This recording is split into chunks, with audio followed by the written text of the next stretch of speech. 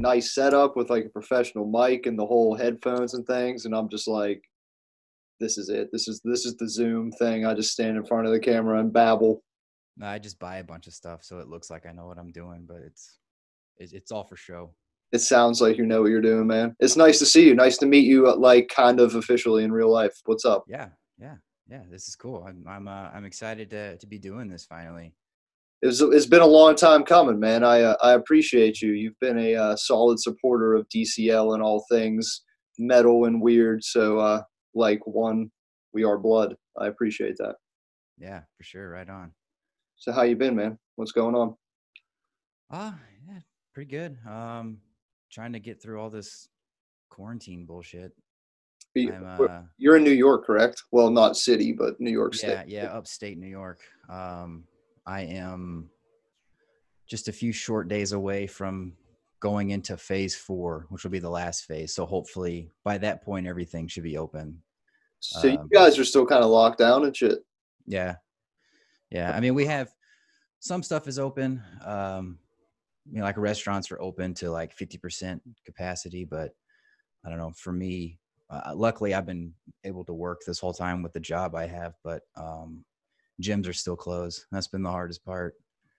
Tell me about it. So what are you doing? Yeah, I wanted to talk to you about that. What are you doing home workout wise? Because you're pretty for those that don't know, I guess I should give a little rundown. You're pretty active. You do your Ironman shit. You are a killer. You race, you lift. That's all good. You're a loyal member of the Lifting Dead Army, Emperor in the Lifting Dead Army, for those that don't know. And for all that you're about to say as to your secrets as to why you're in shape, I just want everybody to know that the real reason is because you're an Emperor in the Lifting Dead Army. Okay, good, Now, good. Yeah. now you may take it away. Get that straight. Yeah. Ever since quarantine, it's just been mostly body weight stuff. Yeah. A lot of some of the obstacle races that I have done in the past. One of the ones I've done, Savage Race, they put out some virtual races.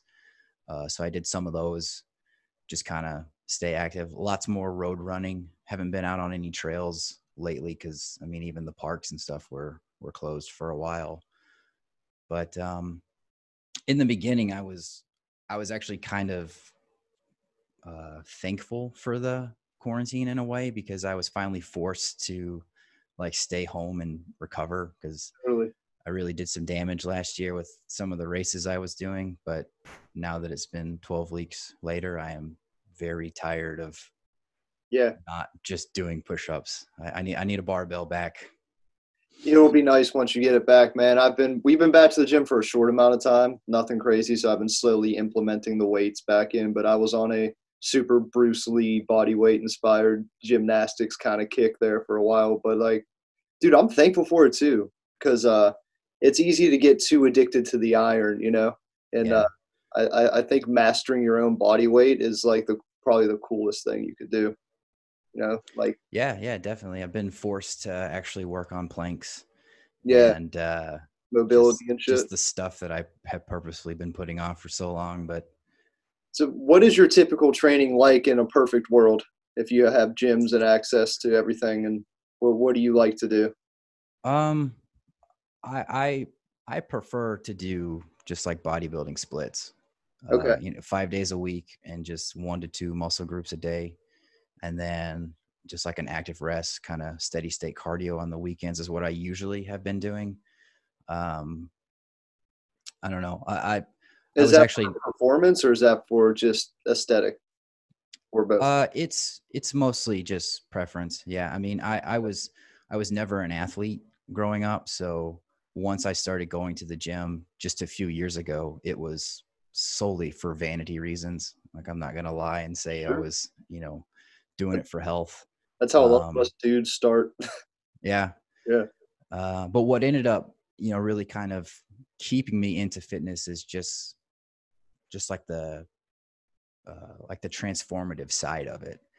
Just to be able to say, oh, I'm gonna, for 12 weeks, I'm gonna dedicate myself to muscle building and just see, how big I can get. And then afterwards, I'm gonna do 6 weeks of like a hard shred and see how lean I can get. And that was really kind of how last year I got into obstacle course racing, because I decided I wanted to just basically try something I'd never done before. So I went from January to never really running further than 3 miles on a treadmill to September was my last race. And it was, I think it was a 16-mile mountain race with 35 obstacles. And yeah, just, Fuck, dude. I mean, even after doing that, I mean, it's a lot of fun. I still prefer just the bodybuilding stuff. For me, that's, I don't know if to call it punishment is the right word, but I feel like it's the most like benefit that I feel. I feel the most successful when I leave the gym, when I just tear down everything in a day. Right, man. I get that. But aren't doesn't training for races and actually performing the race like beat the fuck out of you kind of equally? Yeah, it definitely can. Especially last year, I had this going into it. I had this idea that I was going to uh, train for endurance, but I wanted to keep up the bodybuilding. And so, We always want to do that. I was doing, pretty hard weight workouts during the week. And then I was doing just these long, hard mountain trail runs on the weekends. I'd be getting out on the trail at like 6 a.m. and then just running till like 11, just climbing up and down like these ski mountains that we have around here. And I really did a lot of damage to my joints and, hurt my elbow climbing a rope in the beginning of the year, just not having technique and trying stuff, and hurt my knees just, from bombing down hills so much. And Repetitive with running. yeah, Yeah, because yeah, that's what I experienced too. Going from like kind of meathead status, just like doing yeah, but like, the classic, what do you do for fitness? You lift weights. What do you do for cardio? You lift weights faster. Like I kind of yeah, exactly. kind of was that dude for a while. So I tried to get more functional and like run outdoors and do the whole thing like that. And I found one that I didn't know how to run. Yeah, Most people don't know how to run with proper form. I got a whole like certification on like a speed and agility kind of thing, and kind of helped me a lot. But you do fucking beat, if you don't do it right, you can wreck your knees and ankles and all that stuff pretty hard.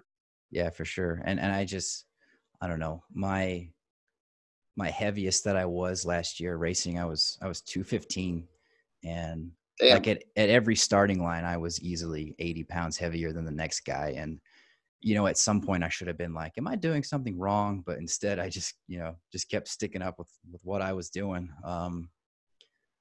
But yeah, I had planned on some races still racing for this year. They were just all going to be 5Ks just because I think it's fun, but I wasn't going to go as hard on the endurance side because I wanted to stick with the strength and the muscle building. That's cool. So you do that just kind of for fun and for conditioning at this point, rather than being competitive at it. Yeah, pretty much. One of the things that I like so much about the obstacle racing is, obstacles kind of force you to be more transparent and more honest with your work style. Like when you're in the gym, you can cheat on a squat. Like you don't have to go down as low, or you can cheat on a barbell curl. But when you're out there on an obstacle, you either got it or you don't. True. You're either going to go across the monkey bars and fall off, or you're going to make it. And so I like that it kind of forced me to focus more on, certain upper body strengths instead of just getting really good at lat pull downs like I was. So It's true. Yeah, I fell into that trap myself. Nowadays, I think it's more impressive to, climb across monkey bars and do handstand push-ups and, back bends and all that shit. I could never do any of that shit before when I was trying to just be yeah, big and strong. So, you know, but it's a double-edged sword because it's super cool to be big and strong. And the best work, my favorite style of workouts, bodybuilding workouts too. They're like a guilty pleasure almost, like chest and tries is the shit. Back and buys is the shit. It's not yeah, as fun to do like a total body mobility movement kind of thing, and then endurance. So I get where you're coming from. We resonate on that level for sure. I try yeah. to Not to keep bragging too much, but brag. late last summer, I picked a week where I PR'd on the big three movements, Hmm. uh, squat, bench, and deadlift, and then I PR'd on a steady state mountain trail run on Saturday, and like, Sunday I was just completely wrecked. but I also was like, hell yeah, man. Like Good. I Yeah. just did, you know, the biggest movements that I've ever done on, you know, all four of those things. But, you know, the thing that I kind of learned the hard way was that, that kind of strength and that kind of musculature just isn't needed in a race.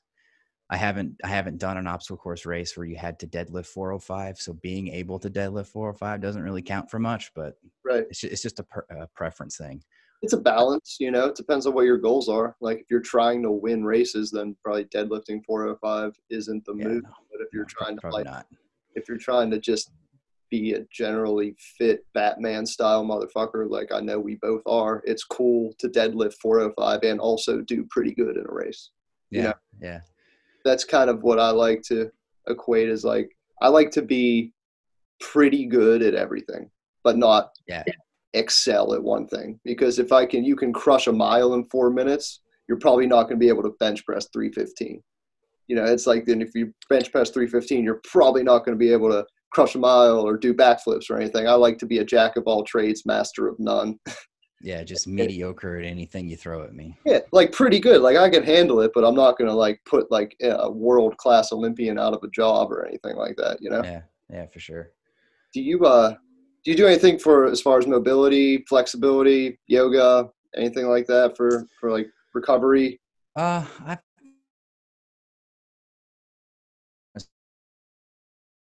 I really have a routine. I just very basic, Hmm. um, just certain like, you know, static stretching that I usually try to do. Mostly it's what I do on the weekends. Um, and I do some static stretching kind of like in between movements sometimes when I'm in the gym. Like if I'm doing legs, I'll do leg extensions and then I'll go into like a quad stretch and hold that. Right. I don't do probably near what I should.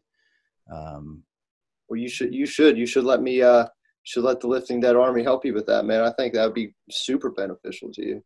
Give you like a little Probably, yeah, mobility day is huge, man, and it will yeah, humble you at first. Like I, you know, could barely squat, do like an overhead squat, you know, with your hands extended, yeah, try to squat with like perfect form. Like that's hard as fuck to do, especially if you have like a lot of muscle.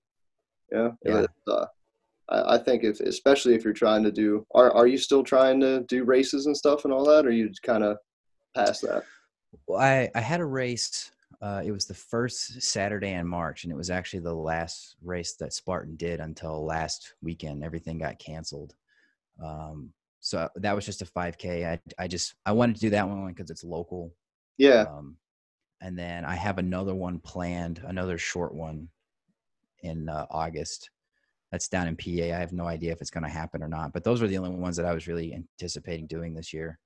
yeah. Well, I'm not going to be the guy that constantly says you should do yoga, but well, like last time, I think you should try it. I think it'd be super beneficial. Then Yeah, you know, it's one of those things that you know, I've always wanted to get into trying, but it's something that, you know, as with anything, yoga especially, it's all about form. And so I don't want to go into it not having a clue what I'm doing and just, you know, yeah, no, get really sweaty holding a pose, but still didn't do anything for my mobility.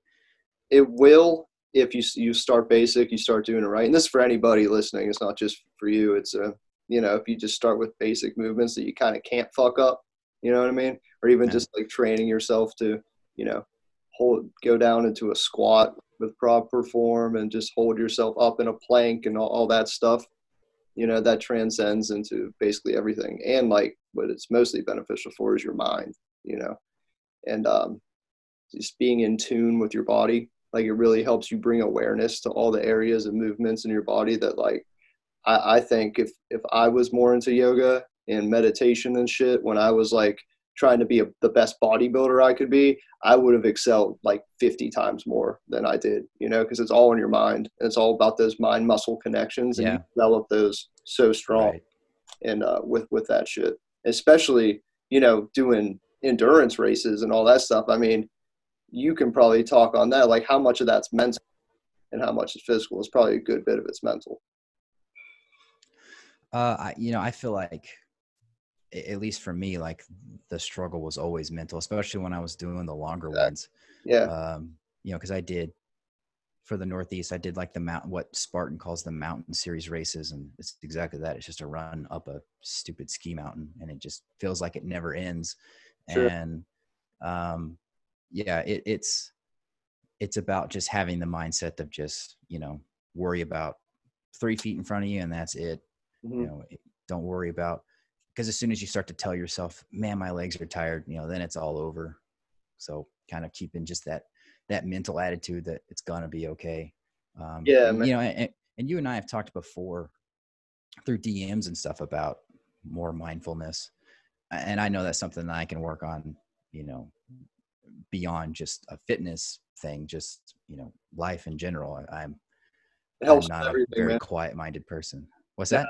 it helps with everything, and neither am I, man. Oh, It changed my life more than anything, and that's kind of why I like to low key slip it into our programs and everything, because a lot of people that are down with what we do at Death Comes Lifting or probably have some crazy minds, which is always good to try to take care of that, man. That's like the best form of therapy, is just to, and it's super hard, man. Like it's way easier to do a max out on all your lifts for a week than it is to meditate for 20 minutes. Like yeah, just you know, sit quietly and breathing is a lot harder than it should be.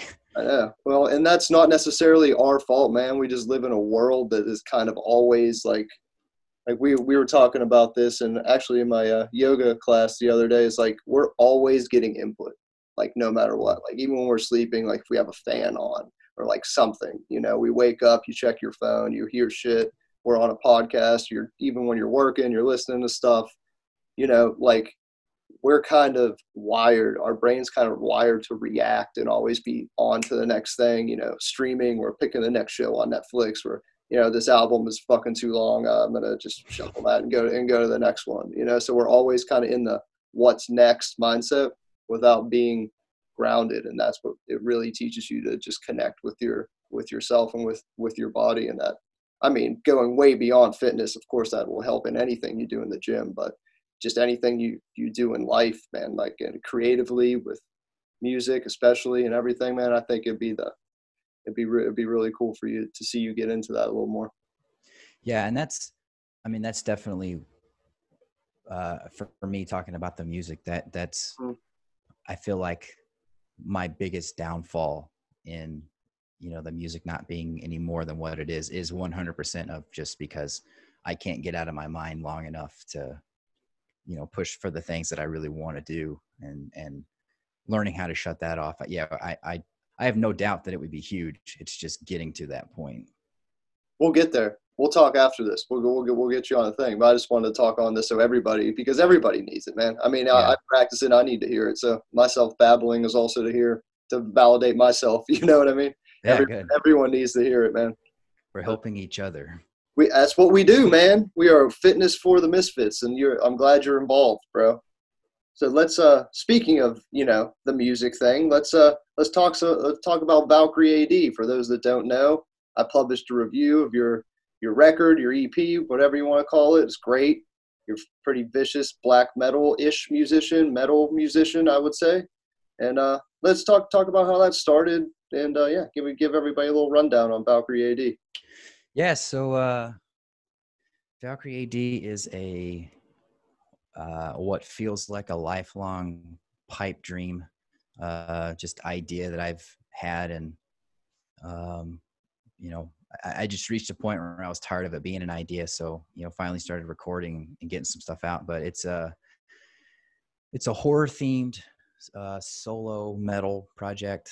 I'm really not a big fan of subgenres, so I don't know how you would subcategorize it for the metal fans out there. I tried. It's not easy. There's a little bit of everything. So, and I'm not a huge fan of subgenres either, but being in the business I kind of have to classify things, but it's impressive. I'm going to let you go. I'm sorry. Keep going.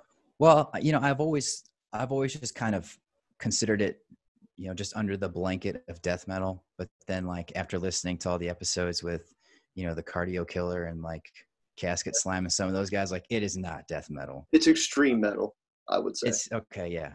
We'll take that. But it's not. But yeah, it's just not like fucking anything that's it's not Morbid Angel, but at the same time, it's not like I mean, it's heavier than Pantera. It's heavier than like, you know, the basic metal shit like that. It's not, you know, it's not Disturbed or anything like that.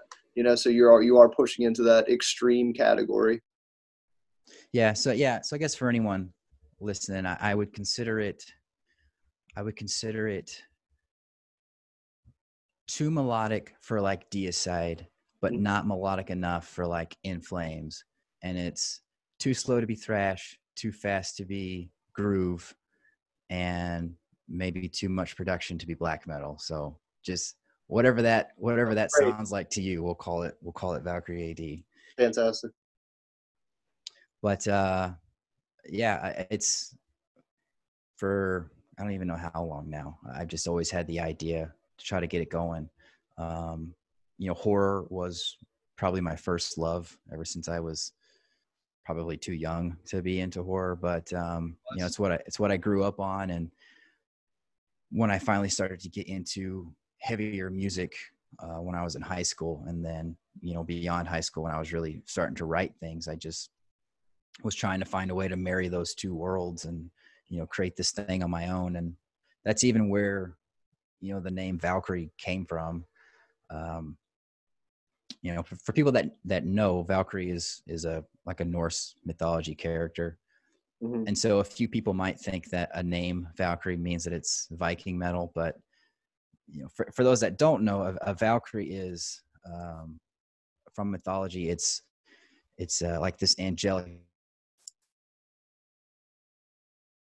charge of choosing who would die in battle, and they would take the souls to Valhalla to fight alongside Odin in the Ragnarok, which is essentially Armageddon. And whenever I was researching kind of just the origins of the word, the belief was that Valkyries initially began as more of like a demonic creature of the dead, and they were building their own army of the dead as a way to fight against the good in Armageddon. And for me, that was just the definition that spoke to me more. So I kind of latched onto that. And so it's been about just building this world of witches and demons and ghouls and all kinds of vile, wretched, gross stuff. And yeah, so there's a ton of material written. It's just very slowly and finally getting it out. So we have the first uh, demo out, Tales from the Wicked, and then the second demo is actually being mixed right now. Should be mastered and released soon. And Well, yeah, great. hopefully we'll just keep the momentum up and just continue building this little tongue-in-cheek horror world that I've wanted to have for so long.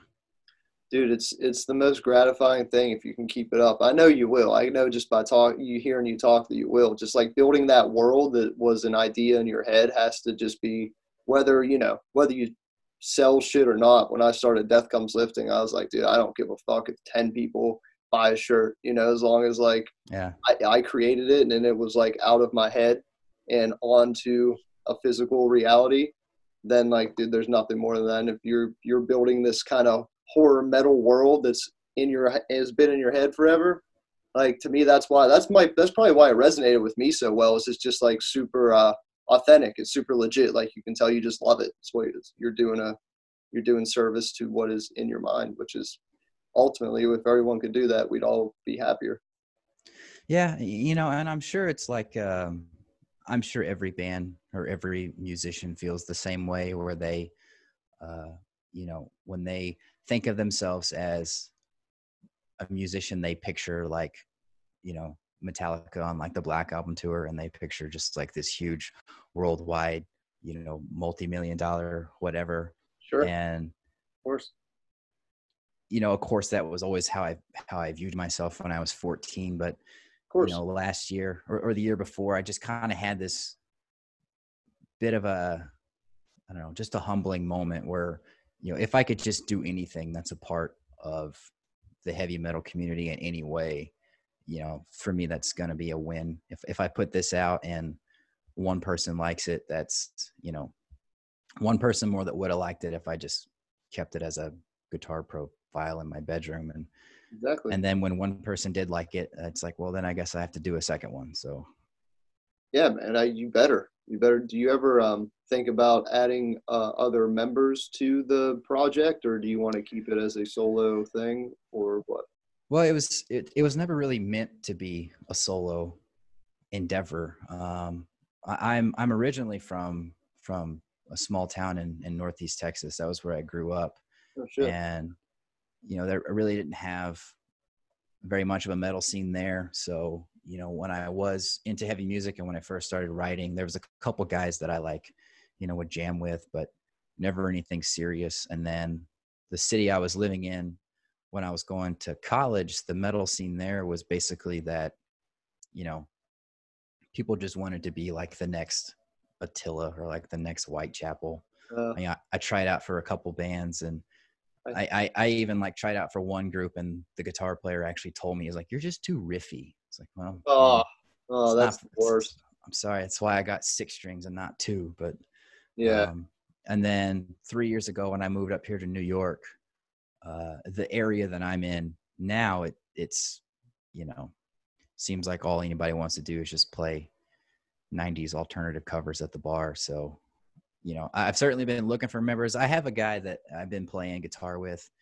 We started playing guitar at the end of the year last year, and then we're getting some momentum, getting some stuff going at the start of this year, and hoping to get some shows. And if it came to having to be, two guitars playing with a backing track, as lame as it would be, I think that was the direction we were headed for, at least. And Why not? then the world ended. So Yeah. just kind of back to me. But no, I've always envisioned it as being a band, and I Great. think that's why it has so much of kind of the melodic harmony guitars, is because it was always meant to be, two guitar players and meant to be a band, not just me in my bedroom. So I personally think it kind of makes it cooler that it's just you right now, or just you recording it. I think it makes it all the more impressive, man. Like I'll lay down a riff in my bedroom, and be like, "Oh, that was fucking cool," but not know like the first thing about like harmonizing it to another guitar and playing bass under it and adding a drum machine, and you sing on it too. Like, obviously you're not the first person to ever do that. There's a million of those people out there, but I think to me that adds value. That adds value to it. But as a live experience, yeah, it definitely is cooler to probably see a live band, the full band. yeah, and I think too that the solo aspect of it certainly helps lean into more of the black metal influence, because it seems like it's a very prominent thing that a lot of I don't want to say a lot, but a few black metal groups are usually just one artist. There's a lot, I would say. I would go as far as to say there's a lot of them. Yeah. Yeah. Actually, I'm talking to a guy tomorrow, Abduction. You ever heard of him? Uh-uh. They're a solo. He's a solo black metal artist from the United Kingdom. It's really fucking great, good stuff. Oh, I mean, like sweet. heavy, That's heavy cool. black metal. Yeah, talking to him tomorrow. But and I'm interested to get his opinions on that too, because like at some point it kind of became cliche to do like solo black metal, or to he wears a hood, so Yeah. like but remain anonymous. I feel like after Ghost blew up, every band that tries to be anonymous is kind of like you just can't do it anymore. Right. But I'm torn on that. I wonder what you think about it. Is like I think the internet can kind of ruin some bands. It ruins the mystique. Like I don't need to see what every guitar player is eating for lunch, or like what they're doing with Right. their kids, which is like cool. They're people. That's awesome. But like it ruins that whole mystique. But at the same time, if you try so hard to be, like something like Ghost, that isn't intentionally mysterious, and it's kind of just like, I don't know. I'm torn. I have no opinion either way, but I don't think we will ever have another nationally televised unveiling like we did with Kiss, when we finally got to see behind the makeup. right. And everyone lost their minds. Yeah, like, God, they're so ugly. But Yeah, that's why they wore it in the first place. They were smart. I did toy around for some time, kind of the corpse paint aspect of it. Hmm. I think because I wanted to go forward with playing shows, solo, and like we said, it would probably not make for the best of live experiences. So I was looking for ways to, for me, my vision of a live show is a lot like a Rob Zombie, very theatrical.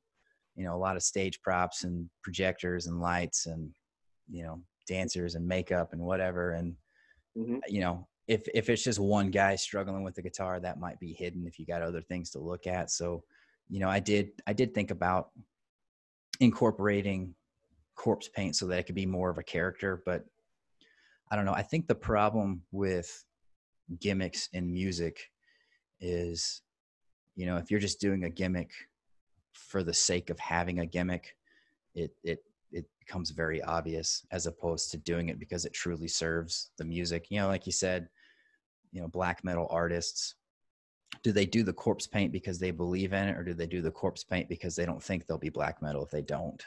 Right.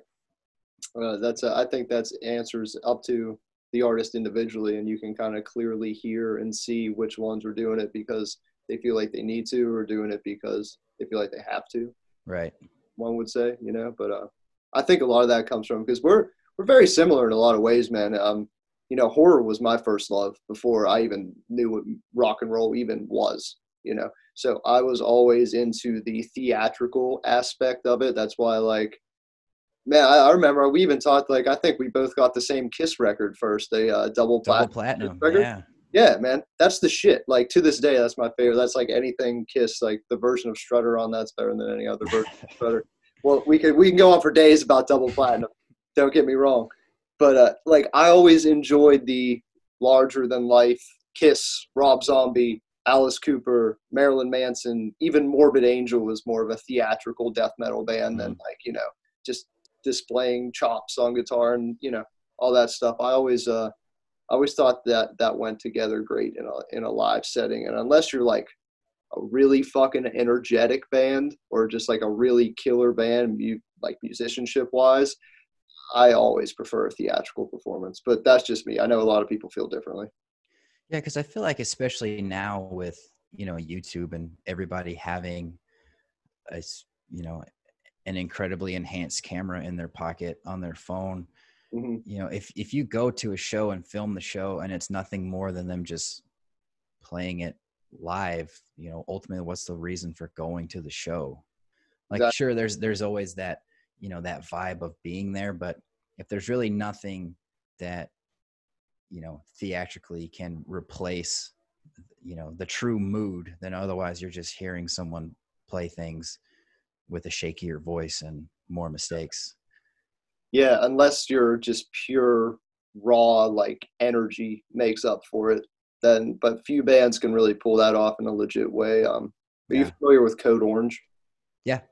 So they're from my town. They're from Pittsburgh. They're from my hometown, so I've been exposed to them quite a while. And I'm not the hugest fan. Like, I don't really sit around and throw on Code Orange, like, hardly ever. No disrespect to them, just not really my vibe. But we went to one of their shows, and, like, I was absolutely floored by their performance. And they did nothing special other than just put everything they had, like fucking breaking the guitars. They jumped out into the crowd. They're fucking headbanging and screaming and just like putting everything into it in like a super legit way. And like, it was probably my favorite show I was at this year. And I haven't listened to them on albums since I was at that show. Yeah. I mean, so there's that whole aspect too. And I feel like that's more of like maybe a hardcore punk thing. There's some metal bands that really pull it off. Cannibal Corpse does a great job at that. They don't do anything special, but they just stand there and they're fucking powerful. Yeah. So you could do that too. Yeah, we'll see. The good news is once we start playing shows, new bands, especially new extreme metal bands, you don't usually have more than 10 people anyways, so I don't have to worry about social distancing. No, yeah, that's a good pull. Yeah, and there's nobody else in your band, so you'll be right. on Yeah, stage too. Bring a bunch of. It's been playing the long game. It's all part of Dude, what I was hoping for. Valkyrie AD with, like, you could be if you're solo, that's great. You can do that, and then set up like some like fucked up scarecrows, like that would be your side. Your support band. Hell yeah, man. A little bit of Fog Machine goes a long way. Just like set it up a little bit like that. And I think that'd be really fucking sweet. Yeah, I went to when I was still living in Texas. I went to one of John Five's solo shows. Yeah, man, he does that well. Yeah. And it was just a small stage. It was him, his bassist, and his guitar player, and it's all instrumental, but he had like off stage there was a projector and it was just playing like some, black and white B movie, like werewolf movie over and over. And he had like Halloween inflatables on stage, and like, that was enough of a, an ambient atmosphere, at least for me, being that cheesy horror fan. I was like, this is exactly where I need to be right now. Of course. Yeah, I saw that tour too. And I thought the same way. I thought, like, how much less interesting would this be if that wasn't there? And I love John Five. And, like, I mean, talk about a great fucking guitarist. It's about as good as you get, But even still, it'd be kind of boring if it was just him with the guitar. Right. Yeah. And who's John Five? Like, nobody. Like, there's like Van Halen and John Five, Yeah. So that's pretty cool, man. So yeah, what's next? What's coming up with the next album, the next release? Can you talk about that at all? Yeah. I don't have like management to upset if I divulge any secrets. Yes, you have to build the rock star status, bro. Right. Yeah. Hang on, I gotta check with my lawyer. But we got exclusive first look. See? Oh yeah. So it's gonna be another demo. The first one was 4 songs. This one will be 5 songs, 4 complete songs, and then it has like a little instrumental intro. This one's gonna be called Vile. Nice. And yeah, like I said, it's being mixed right now. I'm using the same guy that I used to help me mix and master the first release, which I should plug him too. His name is Dwayne Williamson. He has his own little production company he's trying to put together, Modern Mythology Studios. So if anybody needs anything, you should check him out. And he's got his own little like horror themed, bit more of a stoner doom, but it's Beast Mountain is his project. Some pretty cool stuff. I'd feel bad if I didn't throw it out there for the people. Oh, definitely do that, man. That's great. I want to check it out myself. So yeah, I'm going through him again. We hit it off really well. He was actually from Austin originally, and he moved up near where I am, and he put out an ad online looking for people to record, and in a moment of sheer courage and bravery, I responded, and we went and met and hit it off immediately. So we decided to work on that first release, and he ended up he lives in Portland, Oregon now. So this one I did all the recording at home, and I've just been sending him the stems files, and he's doing the mixing part, because that's something that I don't know if I'll ever have the patience for. But dude, I totally like love it and appreciate it, and I've tried myself to mix, and I can record, I can set some shit up, but mixing and producing is an art form, man. I think mixing would be different if I was mixing someone else, but I can't listen to myself that many times over and over again. That's true. I understand that too. I never re-listen to my own podcast. Yeah. I can't do it. So I appreciate you and everybody out there for listening to them, because when I edit them, I'm like, oh, okay. Yeah.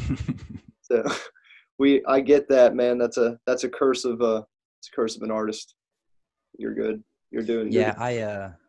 Yeah. If I can be real for a moment, you talk a lot about mental health on this show sometimes. And, of course, I'm not different in having depression and anxiety like a large portion of the world. But for me, my bane of existence is self-loathing and like self-doubt. And so it's 100% of the reason why I got into fitness and why I'm into fitness the way I am. And it's 100% of the reason why Valkyrie is so slow in like gaining traction. Too hard on yourself. Yeah.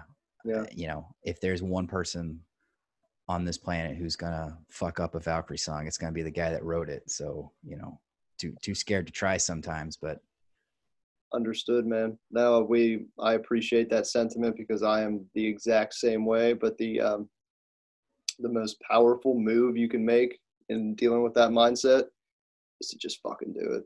You just got to put it out, Yeah. I stalled on doing podcasts for so long, and I had everybody saying, you got to do a podcast. You got to do a podcast. I don't want to fucking do a podcast. Like, I don't want to listen to myself.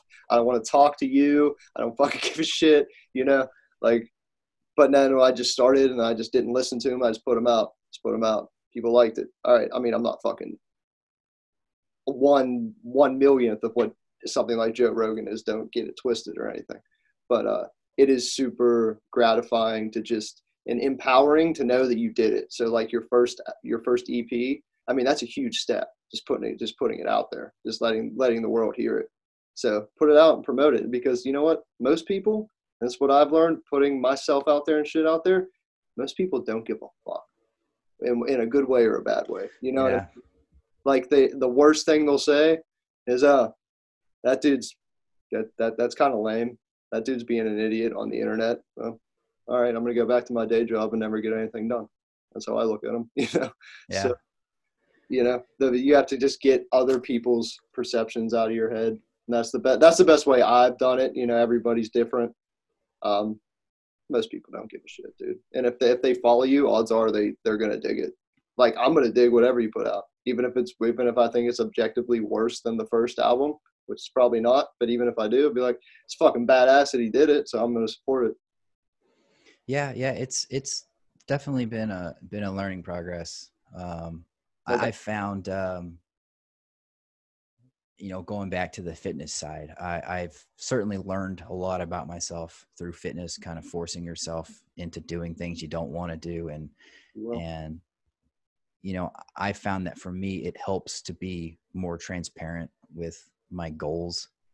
'Cause even if, you know, like you said, even if you don't care what my goals are, I'm still thinking that you're going to ask me to like follow up on it. So I need to stay on top of it so that I have like a progression to say. So if I tell you, yeah, I'm working on a second release and you may not care, I still have to work on it in case you do ask, hey, how's that second release coming along? Then I can, you know, I don't have to say, oh, well, you know, I haven't gotten around to it yet. Or Sure. Same with these, you know, obstacle course races that I was doing last year. I talked a lot about them to people at work, and they could not have fucking cared less about me running in the mud on, you know, every Saturday. But in case they did ask me one time, I could say, yeah, I'm on top of it. It's taking ownership, you know? Yeah.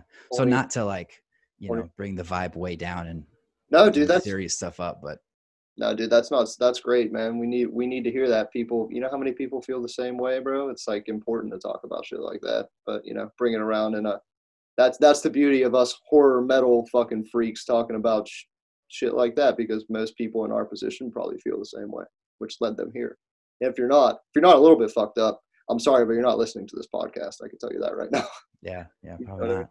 So that's how that happens, man. That's important. But strengthening your mind through fitness and through yoga and meditation and through, you know, listening to new music, talking to new people, putting yourself out there, that's the best way to just break away from all that shit, man. You know, and I know you probably know who David Goggins is, right? I do. Yeah. Right?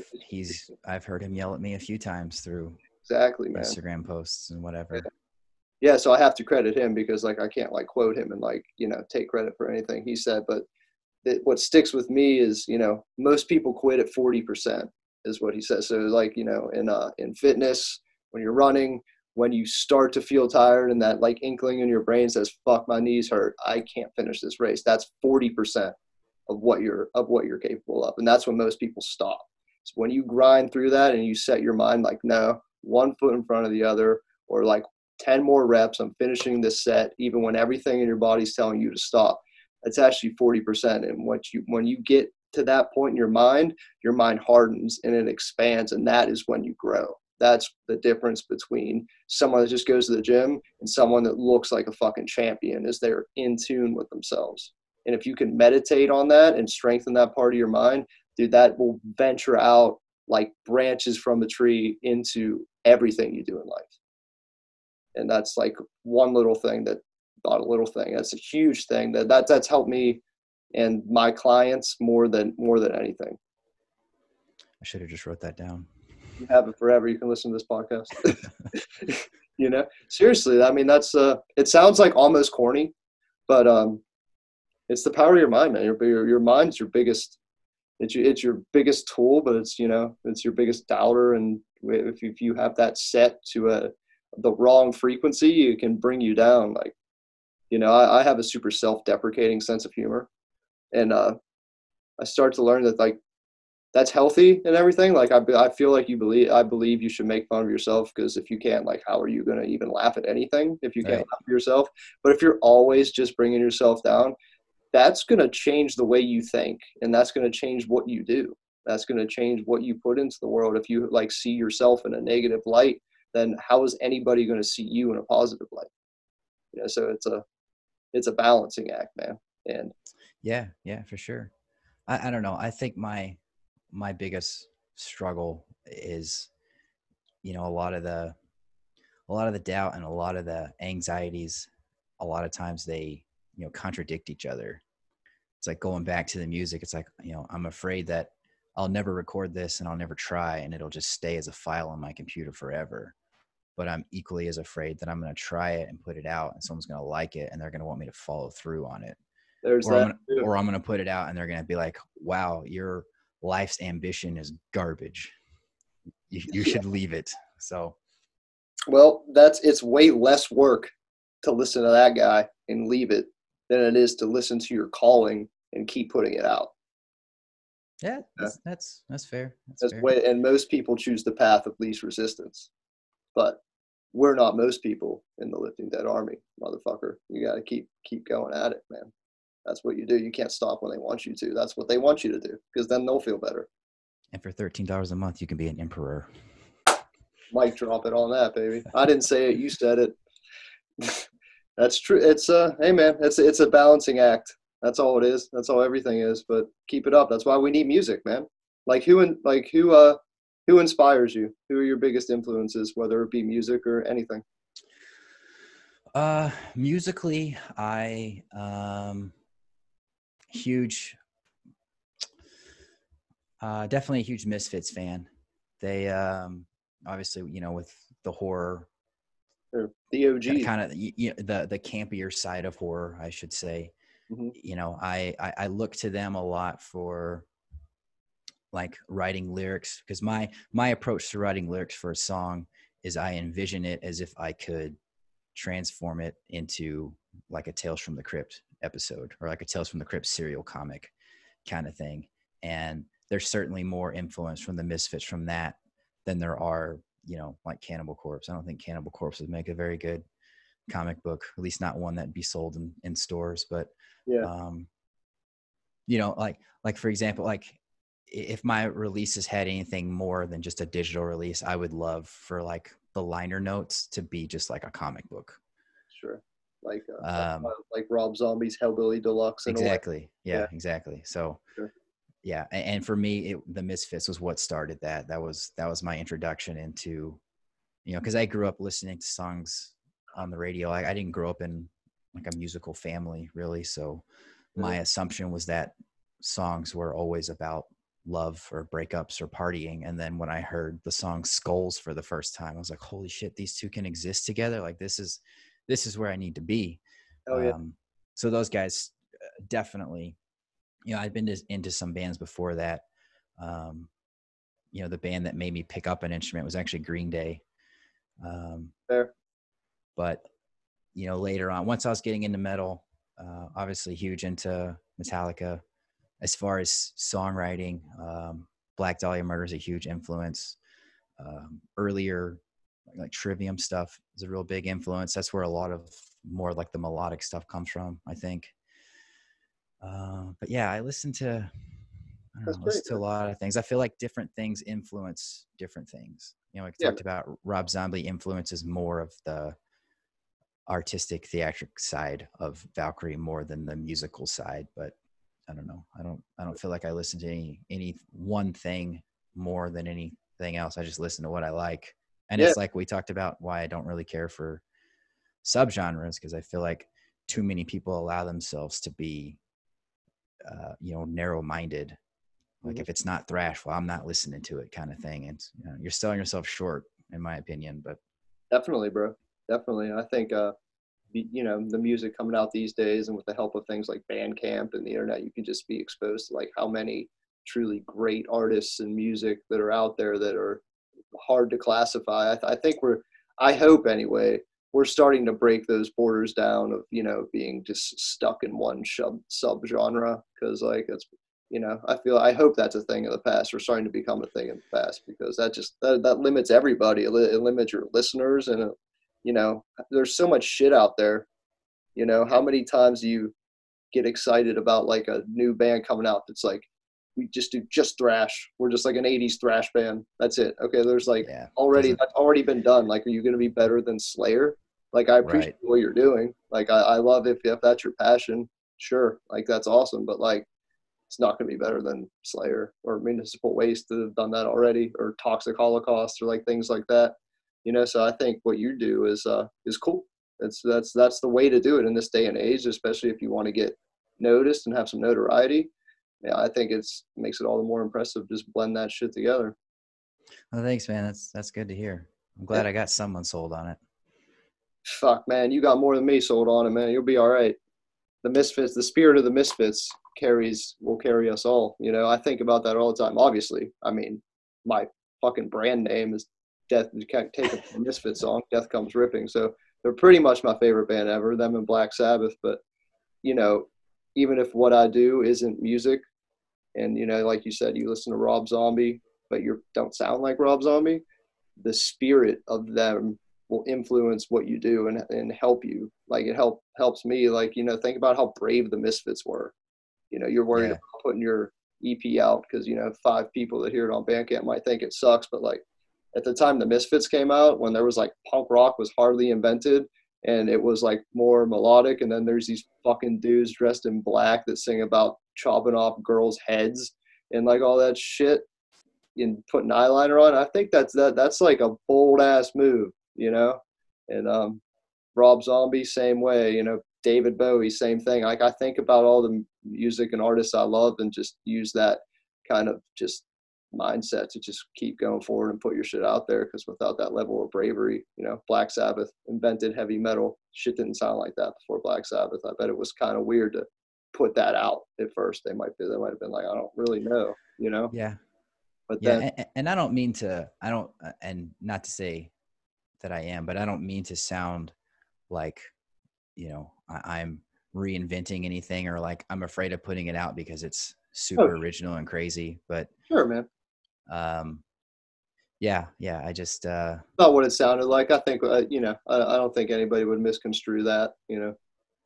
You're it's just how it is, how it be sometimes, bro. But what is original at this point? Yeah, right. When's the last time you heard something that's like, wow, I've never heard this before? Pretty much all been done. It's just that might have been a benefit of growing up in a small town in Texas, where I wasn't exposed to a lot of things. Was I felt like everything I was discovering was brand new to the world, even if it was, like Metallica, and it was like 20 years old at that point. But yeah, I do miss those days of just complete and total discovery. Yeah, man, it's hard. The internet makes it too easy. Yeah. But I do, I still search, I still have that like collector's mindset and like discovery mindset. Like, I still rapidly search for new bands, hoping that they catch my attention. A lot of them are great. A lot of them do, but Bandcamp's a great tool, and it allows artists independently just to put their shit out. A lot of it sounds great. That's recorded on basically shit equipment. Like, you couldn't do that when we were looking for albums, So I always point kids in that direction. I still use it. I reference these guys a lot. This band, this poster behind me, Fool of Hell. They're one of the new bands that just like really captivated me because they're just sound super different. And if you've never checked them out, you should check them out. They're Full of Hell. Full of Hell. So they're like grindcore meets like noise. Like, they have like electronics in there. It's like super assaulting on all your senses. It's really heavy, but then sometimes it's really atmospheric, and it's just really cool. So like shit like that's coming out that like really is just taking everything that's already been done and kind of making like a big Frankenstein out of it and kind of throwing it at you. Like, I dig that. Yeah. So it's very similar to what you're doing and what a lot of successful artists do today. So, fucking, we talked about Ghost. I mean, what's Ghost doing that Alice Cooper didn't do? I mean, yeah, he's that's fair. satanic, that's it, whatever, it's theater rock, you know. They're probably, I don't know, man. They're big, but like I don't see any bands coming up that are gonna be like the next thing that like I loved, you know, like growing up loving Kiss, Rob Zombie, Cooper, all those guys. Like, you know, when they die, there's gonna have to be somebody. How much of stuff like that do you think was like true originality, and how much of it do you think was like timing? Like, say Black Sabbath never happened, but metal as a whole happened. Mm-hmm. Would Black Sabbath have been successful if they came out in like 91? That's hard to say. Yeah, I mean that you could. I think about that a lot. You know, I think about, you know, if Alice Cooper didn't do it, somebody was gonna chop their head off on stage eventually, or somebody was gonna come out with shock rock. Yeah.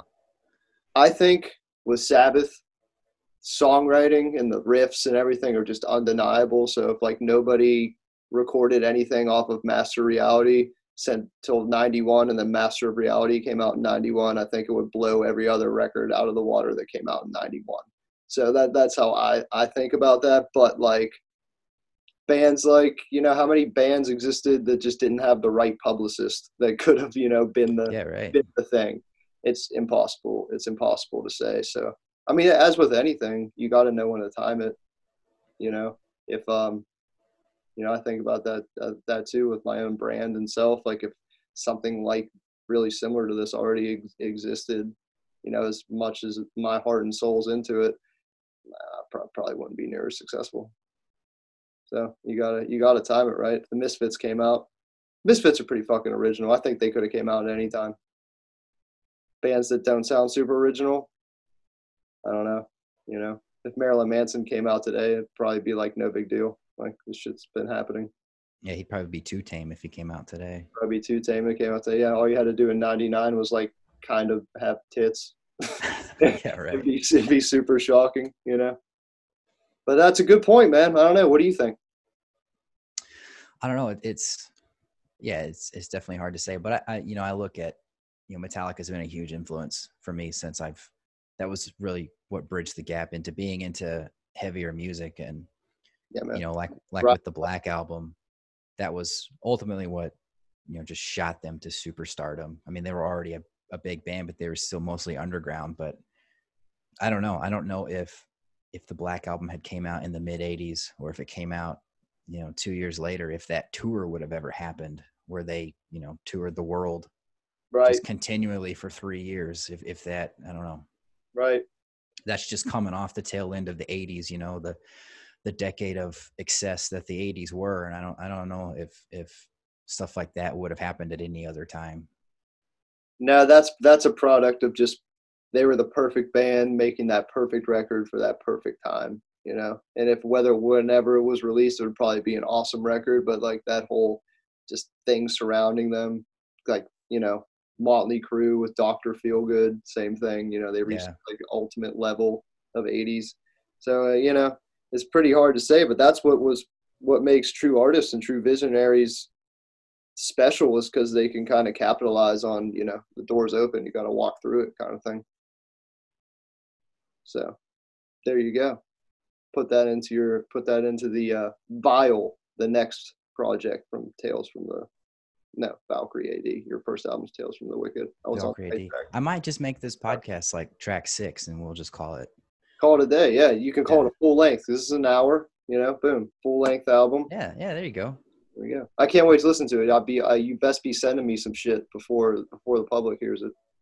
Yeah, for sure. Yeah, I've got you and like my brother. Those are my fan base. So yeah, I'll hit you guys up first, and then blast it out to the world, and we'll see what we can do, man. I'm gonna start distributing, you know, underground artists. I want to make Death Comes Lifting into like a low key underground record label, as I've told you before, and you know, I've said in the past.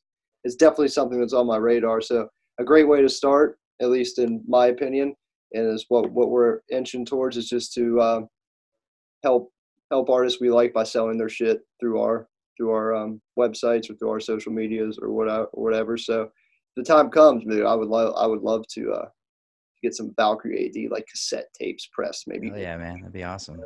like some like Halloween style cool shit. Like, cause your shit lends itself so well to packaging and like the whole aesthetic. And that's what I love, you know, to sell it as like a, you know, like a Halloween special tape with like an orange tape with like a little insert that's kind of like a comic book, dude. That'd be fucking, it doesn't even matter what it sounds like. You know, You don't have to sell me on it, man. I'm already on board. yeah, man. I mean, that's how my mind works, and that's what I gravitate towards. So that's why I gravitated towards what you do. And to be clear, just because we're friends and you're in the Lifting Dead Army or whatever, if I didn't like your music, I wouldn't fucking do that. Like I would tell you that, you know, I would say all love, bro, but that's just not what we're looking for. I won't put out anything I don't like. I never have, and you know, I think I never will. So you're on to something, bro. Keep it up. Yeah, that's good to hear. Yeah, like you said, I've been following Death Comes Lifting for, I don't even know, probably like 2018 maybe. When did you start? 2017? 2 years, yeah, 2017. Yeah, you at least 2 years. You were right there real early, man. So we It's appreciate just that. strolling through Instagram, and it was a picture of like a guy doing dumbbell curls with like, you know, a black flag looking shirt on. It's like, well, this must be where I belong. And That's yeah, the point, man. That's the point. You got the point right off the bat, man. You know, we a lot of people out there, not just us, but you know, struggle to find somewhere to fit in. You know, it's hard to fit in somewhere. So if I can provide that community, which is what the online Lifting Dead Army is, I'm trying to make it. You know, like a little community where everyone can belong and feel comfortable and contribute and talk and, you know, comment and, you know, post their workouts and feel good and podcasts. Like, man, that means so much more than selling a t-shirt. So yeah, I think the lone wolf mentality that people try to put up is a bit overrated. I think if we were able to learn anything from this quarantine, it's that we are all actually social creatures and we all actually need community. So absolutely. it's good to see people that are into, you know, fitness, horror, and heavy music, because most times when I try to talk about any of those, you can just see people like their eyes glaze over. It's like, okay, I'll shut up. Oh But yeah, not here. for sure. That's what we're all about. But it's just found myself in a weird place. You know, I'm a fitness dude, but like at a metal show or a punk show, I'm out of place because I'm a fitness dude. But if I'm in the gym, I'm out of place because I'm, you know, wearing a Cannibal Corpse t-shirt. You know, and I was just like thinking there has to be just more. There has to be more than just me, and there has to be a community out there. And thankfully there's enough. All 6 of you that are listening to this, I love you. Keep it Oh up. yeah, man. Tell your friends. Tell your friends now. It's cool. I want to stay, you know, I thought about, you know, the future obviously, and I would love to see this grow and expand, but if it ends up just being like a sweet underground thing that ends up paying for itself, that's all I could ever ask for, man. I don't need to be fucking Nike, you know. That would be cool. It would be cool to be like the anti-Nike Nike. Don't get me wrong.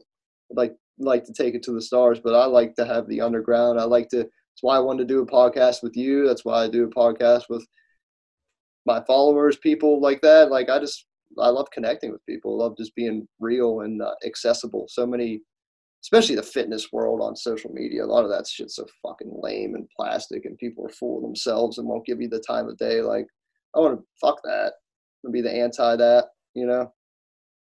Yeah, it's a very harmful plastic culture that Instagram has amplified in all of us, chasing the likes.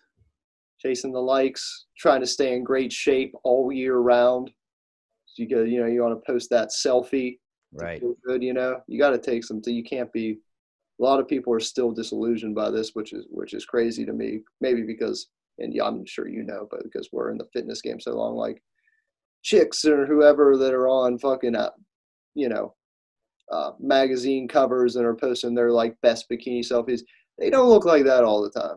You know, like a bodybuilder on stage looks like that for 3 fucking hours. You know, and people still don't get that. You Yeah, know? I had abs for a weekend, and then I think I ate a sandwich, and that was it. Sure. Yeah. And that's good. You're a healthy, normal, functioning fucking human being.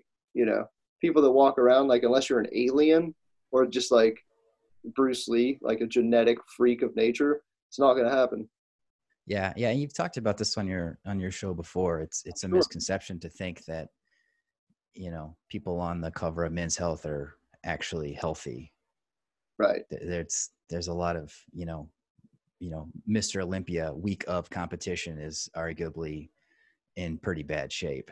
He just looks cut. Looks cut. Yeah. And forget about the drugs it takes to get there. That's not even, we don't even have to talk about that part of it.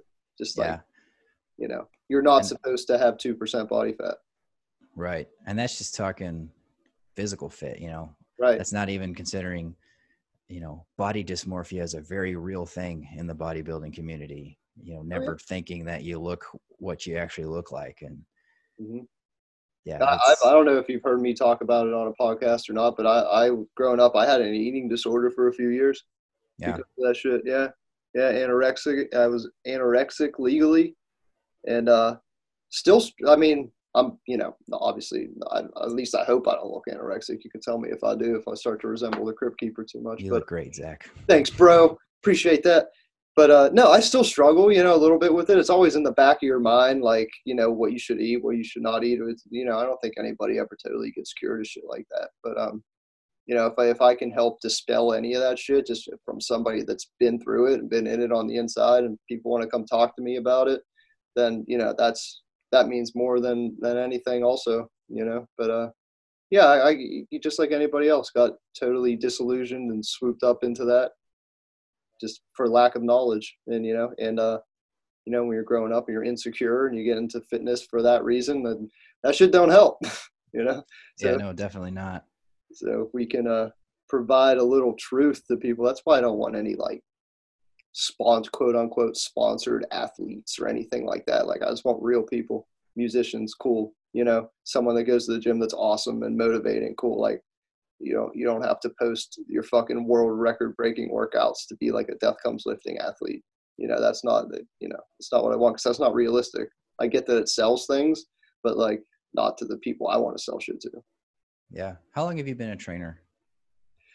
I didn't go to college, so as soon as I graduated high school, I got a fitness training certification.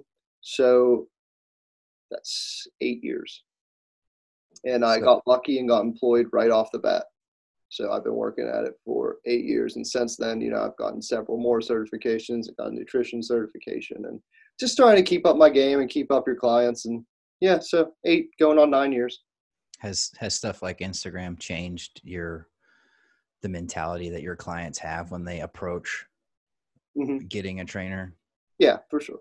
Yeah, for sure. Yeah, and I like to dispel a lot of that, because before I sign anybody up for training, I have just like a consultation, just meeting with them. Like I'm not going to be like buy packages and then we talk or whatever, So a lot of people are take them through a workout and everything. So a lot of people are disillusioned by trainers and fitness people only posting like their most impressive shit, or like if you're not standing on a BOSU on one leg, doing battle ropes and lifting and doing shoulder presses with a kettlebell at the same time, then you must not know what you're talking about because you're not a super smart trainer. It's like, like people think that just being crazy and doing complicated shit makes a good workout. But real people that are in the fitness know, like the hardest, most effective workouts you could do are the simple, sinister, brutal shit, and nobody wants to post their 4 set of 8 deadlifts at a heavy weight. You know what I mean? right. They want to post crazy shit, and especially trainers that, they all claim to have the secret. The secret's in your mind. We talked about it earlier. So I like to establish that with all my clients. Like, I could give you the most crazy, effective workout plan in the world, but if you don't eat right and your mind's not tuned in, it's worthless. So I just am real with them up front, so that way they're not disillusioned at all by it. But yeah, a few people are. A few people are, of course, and that people that don't know better. And no, I didn't know better at the beginning. I wanted abs in 3 weeks.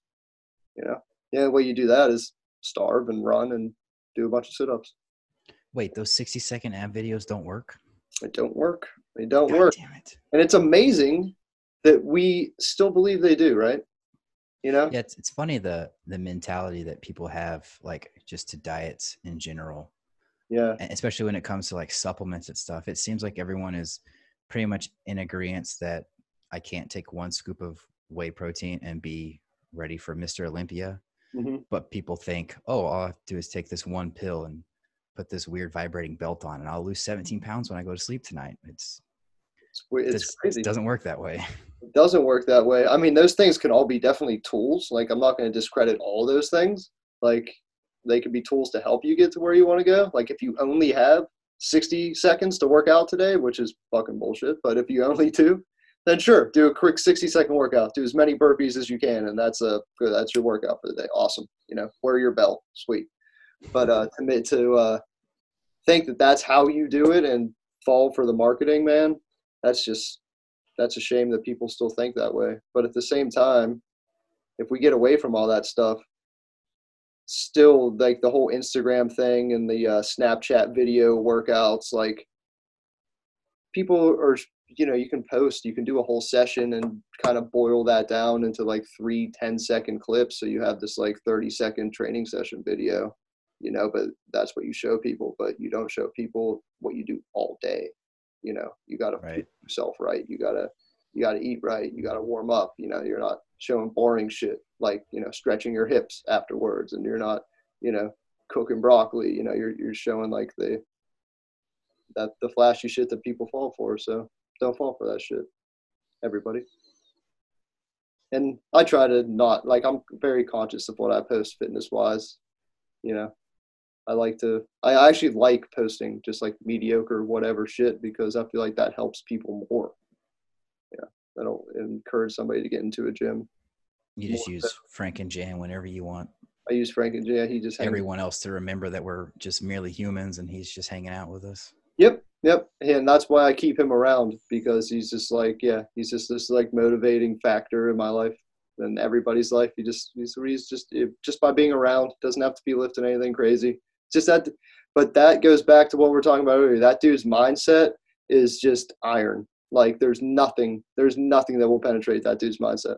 And sometimes it works to his disadvantage. In fact, you know what I mean? Yeah. That's with anything he does. That's with work. Sometimes he's just never off his computer, or he has to finish this thing. It's not always just deadlifting, but it's all mindset, man.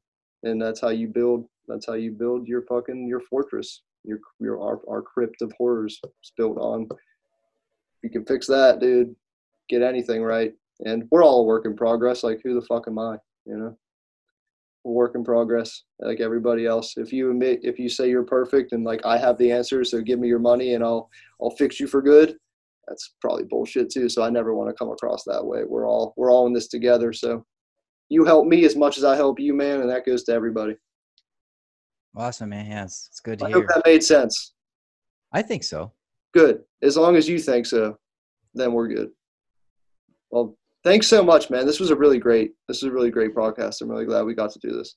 Yeah, it's just fun. I hope that this is my first time doing anything like this, so hopefully I didn't lower the bar for future guests too severely. But yeah, the bar is as low as it was before you came on, man. So the bar is on the ground. Bar is on the ground, bro. Just don't worry about that. You're awesome. You're genuine, you're yourself, and that's what we need, and that's what we love. So keep working hard, man. Anything you want to add to the end of this? Anything you want to bring it down on before I ask you my final question? Yeah, just the shameless self plug. Check out Tales from the Wicked. It's on anywhere you can find music. But yeah, you can just go to Bandcamp, search Valkyrie AD, and Vile will be coming, like I said, hopefully pretty soon, next month or so. Awesome, man. Awesome. Or go to Death Comes Lifting on Instagram, click the link in the bio, and you will find my review in that whole section. So yeah, and like get a pretty stellar review, if I may say so. Hey, man. That's another thing. You got to have fun with what you do, so I try to make the reviews fun. It was hard to not be like grinning like a goofy ass little kid the whole time reading it. Like, yes. That's what we want. We are goofy ass little kids. Final question for you. What is your favorite Black Sabbath album? I knew it was coming, man. I had to know. Yeah. You prepared? So I'm prepared, but I got some bad news. I've never been that big of a Sabbath fan. I understand though.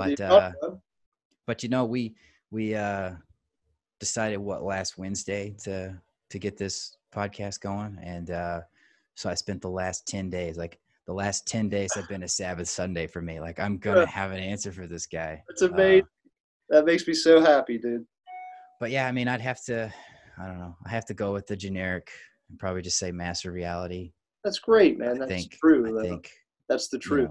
Just Sweet Leaf, Orchid, and Children of the Grave are just like, if I could have written Children of the Grave and Sweet Leaf, I could have called it a career. Absolutely. Me too, man. We're all trying to just write Sweet Leaf. Don't worry. But the important thing is that I did the homework. I did the required reading. You did, man. That means a lot. I got you to listen to Sabbath for like 10 days. That's a huge accomplishment. Yeah, because otherwise you would have been like, what's your favorite Sabbath album? I'd have been like, I don't know, Back in Black. So I'm glad we didn't do that. Dude, hey, man, I've gotten every answer under the sun, and that's why I asked the question, so I don't take it personally. But do you, and you can say no, don't feel pressure to this, but since you not being a Black Sabbath fan prior to my low-key enforcement of them upon you, do you appreciate them more after listening to them for the past 10 days, or are you still kind of eh? I mean, don't get me wrong. Even before we're listening to them, I've always like had nothing but utmost respect for, just what they have given to metal and what they've given to music. Sure. I don't know. It's just something that I just never really got into. I feel like just that the doomier stuff is always something that, like, for me, it's good if I'm like driving at night. Otherwise, I'm just never really into it. But yeah, I mean, I've always appreciated what they are and what they've provided. But yeah, definitely after the last 10 days of just like the whole Spotify discography just on loop, like, yeah, definitely appreciated. Mission accomplished. Thank you, man. Thank you for being you. Thanks for doing that. Means a lot. Yeah, no problem. Didn't want to let you down. My dude. Well, we're gonna do this again soon. Let me know. Let us know when the new shit is out, and you best believe we'll be promoting all that along with this podcast. So we'll time it right. Thanks, dude. Thank you. You got it, bro. Anything you need, you know where to find me. Hell yeah. Creep it real, brother. Peace and out.